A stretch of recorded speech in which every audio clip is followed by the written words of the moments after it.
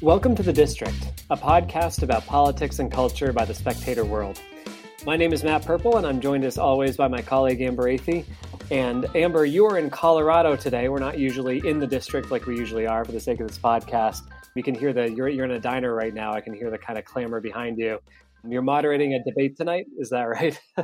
Yeah, I don't know if I'd call it a diner. I think it's a little bougier than that. But I am at a hotel, a historic hotel in downtown Boulder, and I'm moderating a debate tonight at the University of Colorado at Boulder on the elimination of fossil fuels.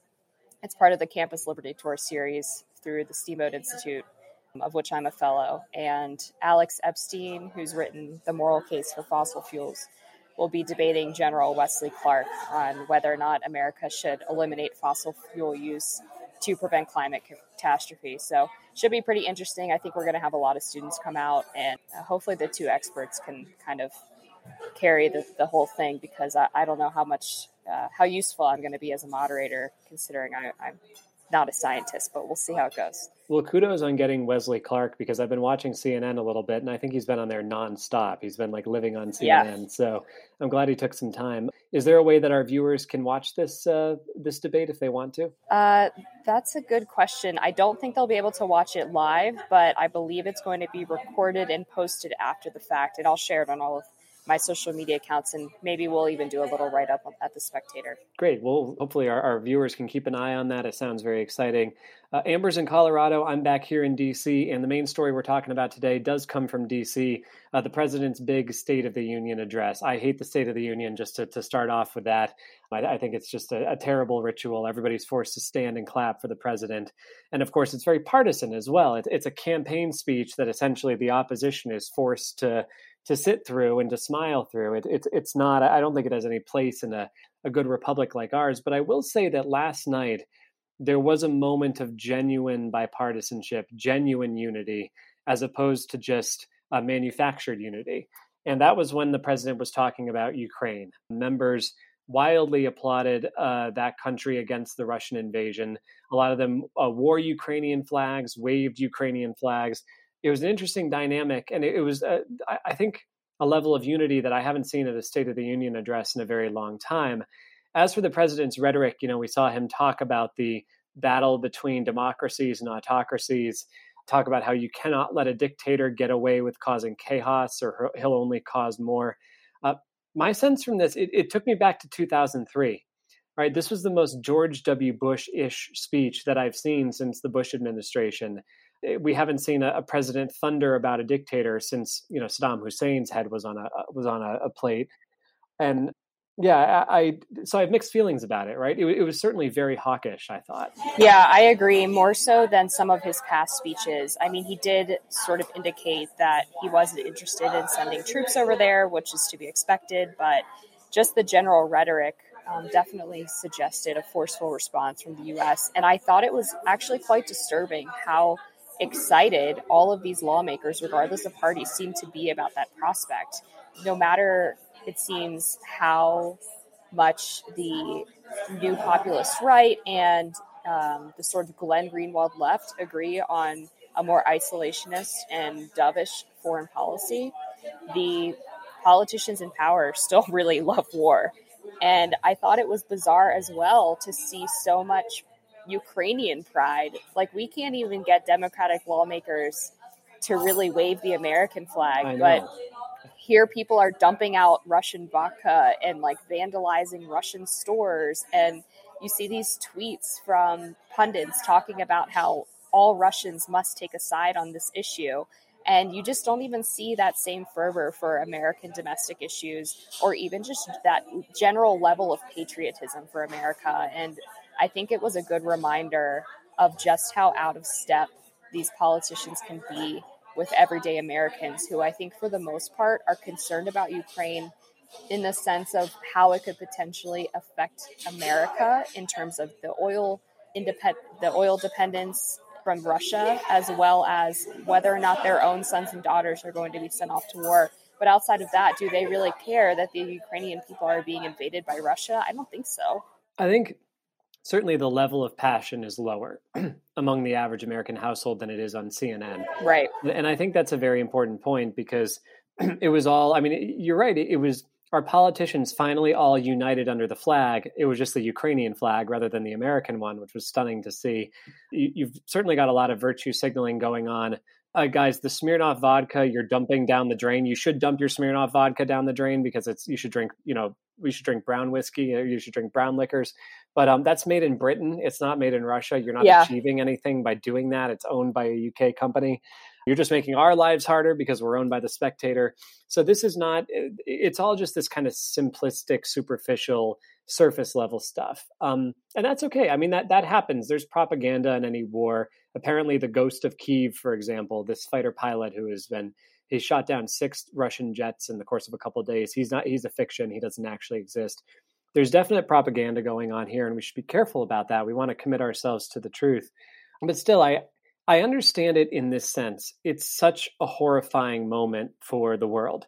It is it's a scenario that we almost thought that we were beyond, we had transcended. The idea that there could ever be a war in Europe, the idea that a strong man would ever invade another sovereign nation.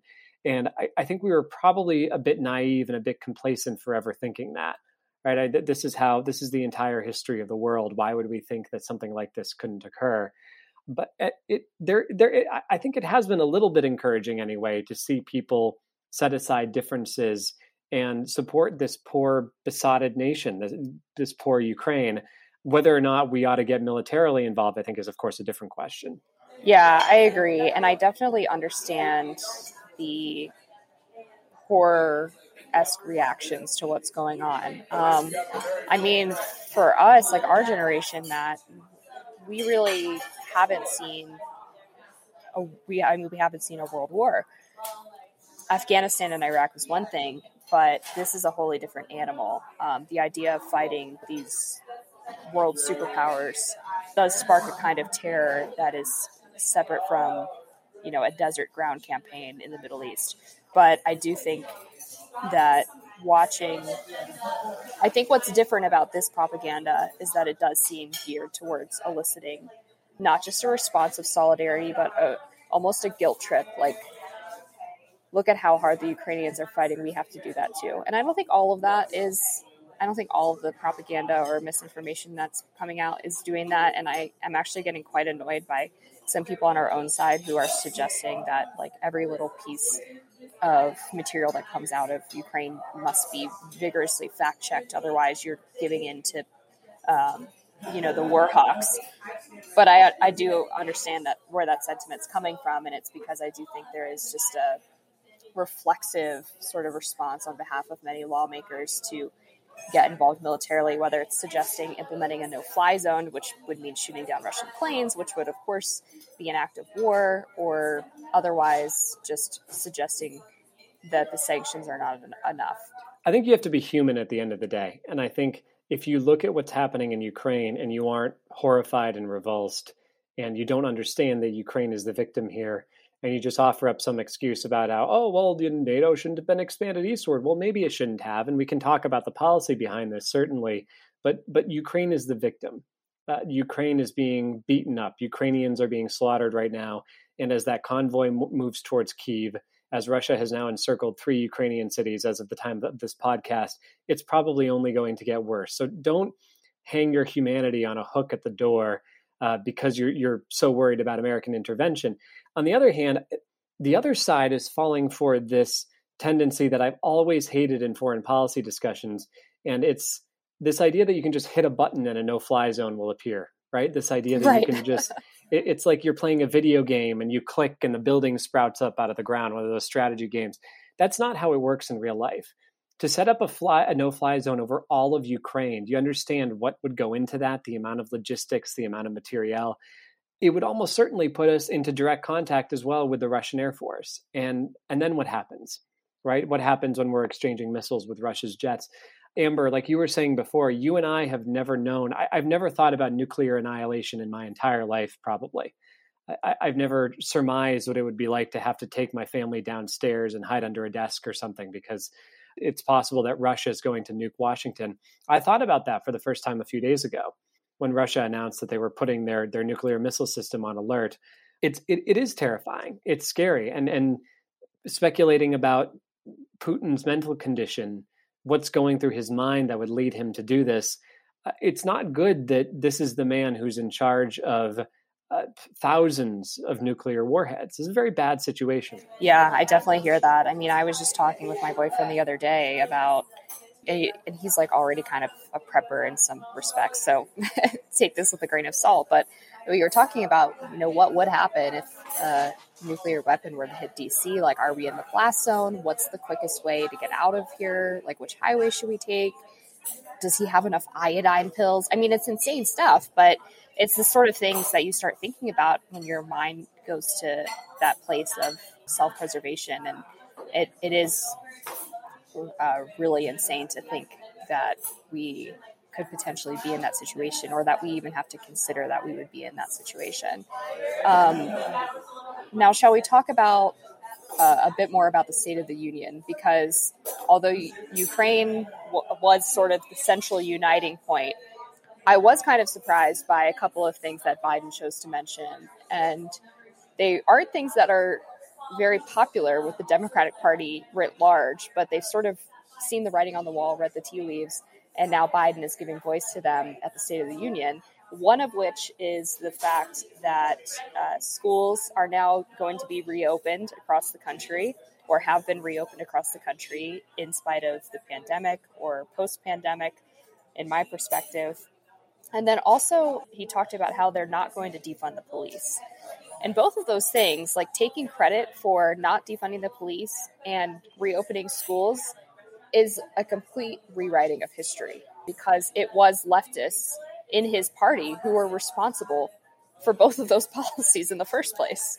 Yeah, and to address them separately, I think that, first of all, it's hilarious that they got rid of the mask mandate in Congress right before the address last night. I mean, that shows you just how cynical they were willing to be. A lot of Republicans didn't attend the address, and you can understand why.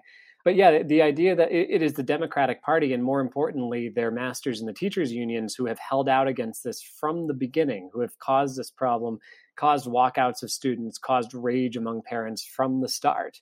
And to just kind of wave that away and to take credit for the fact that schools are now coming back online. Yeah, not that Biden is the most COVID paranoid person there is, but still, it's his party who is causing this mess. The defund the police issue, I think I put in a different category, because I've always viewed Biden as a kind of senatorial Irish cop.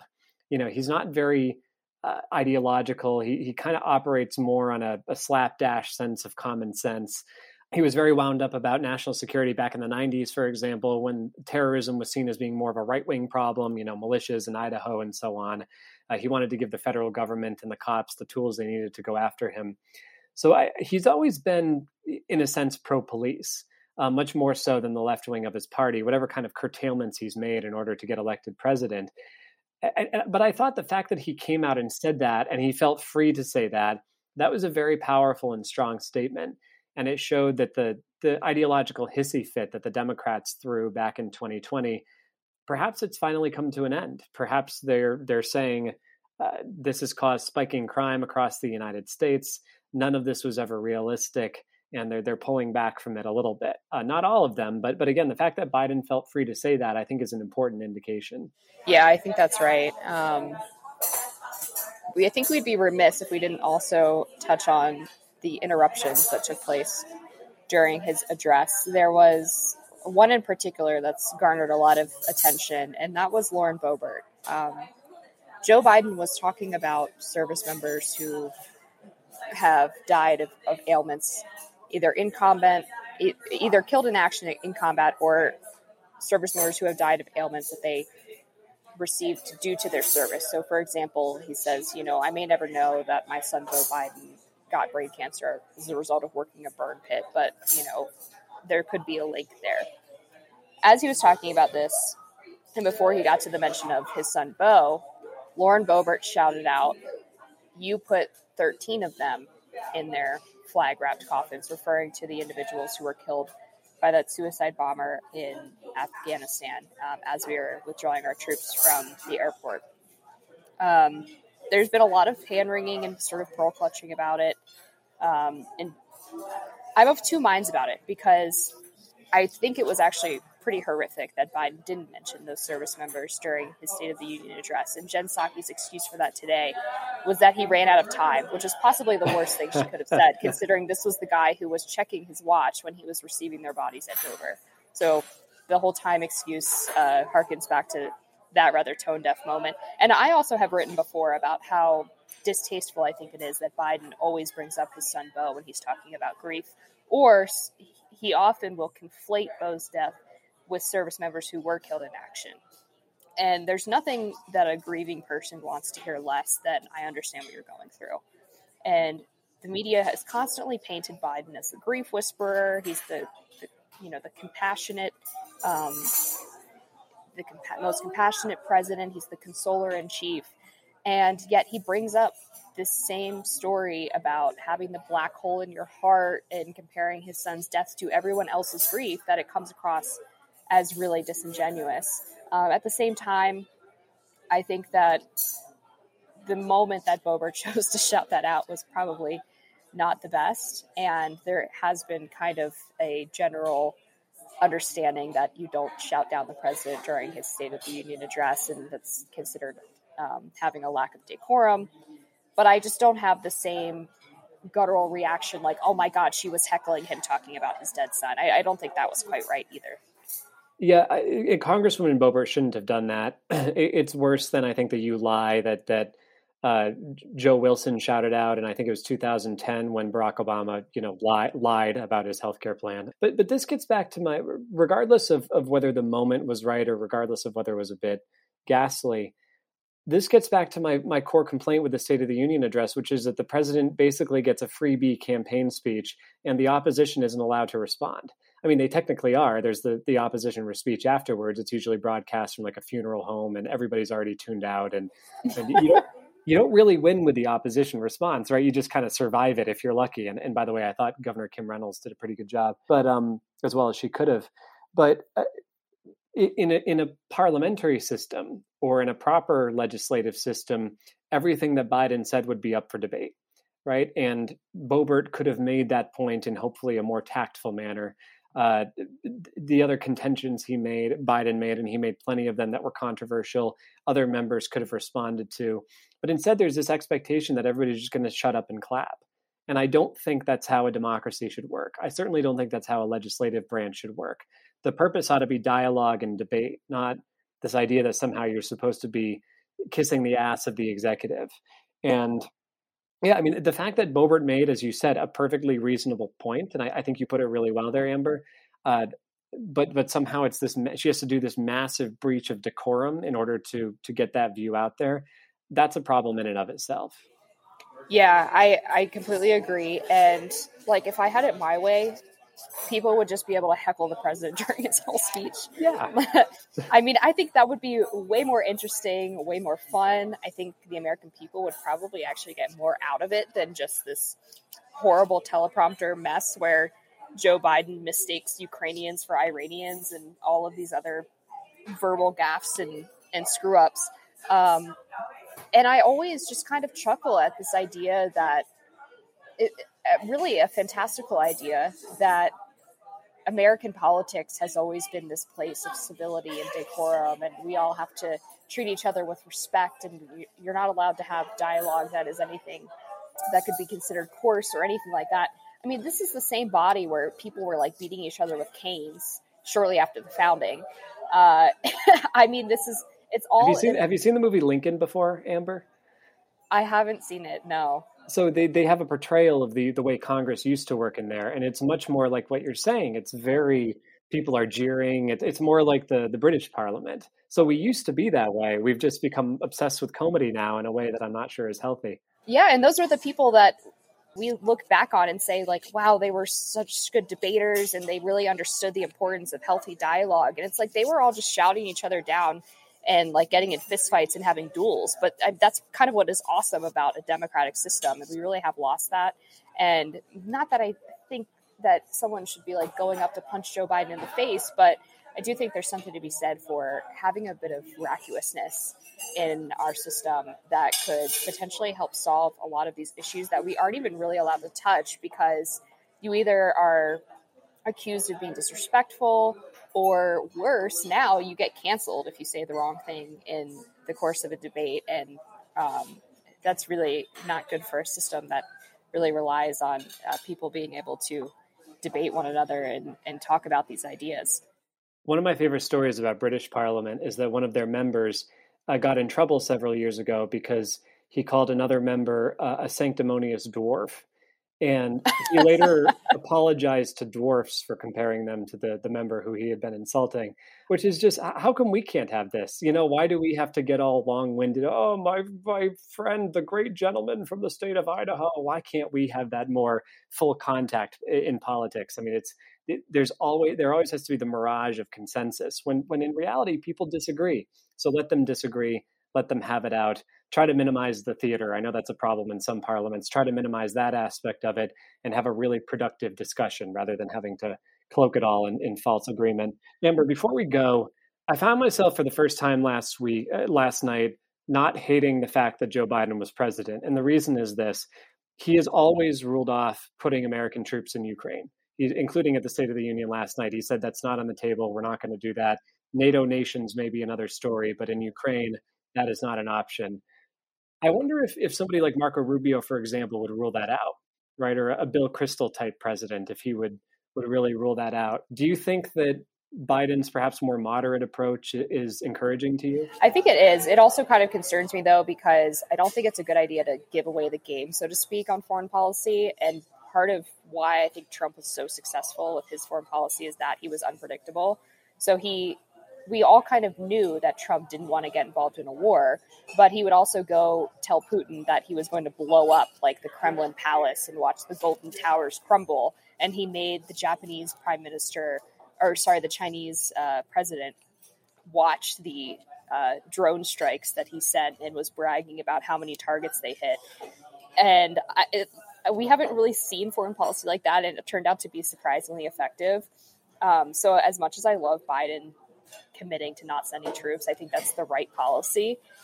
I wish that he wouldn't say it so plainly out loud, because I don't know that that is helpful as a means of deterrence. Thank you for listening. If you enjoyed this podcast, please check out more at spectatorworld.com. And if you'd like to listen to us, please check us out on iTunes, Stitcher, or wherever podcasts are available.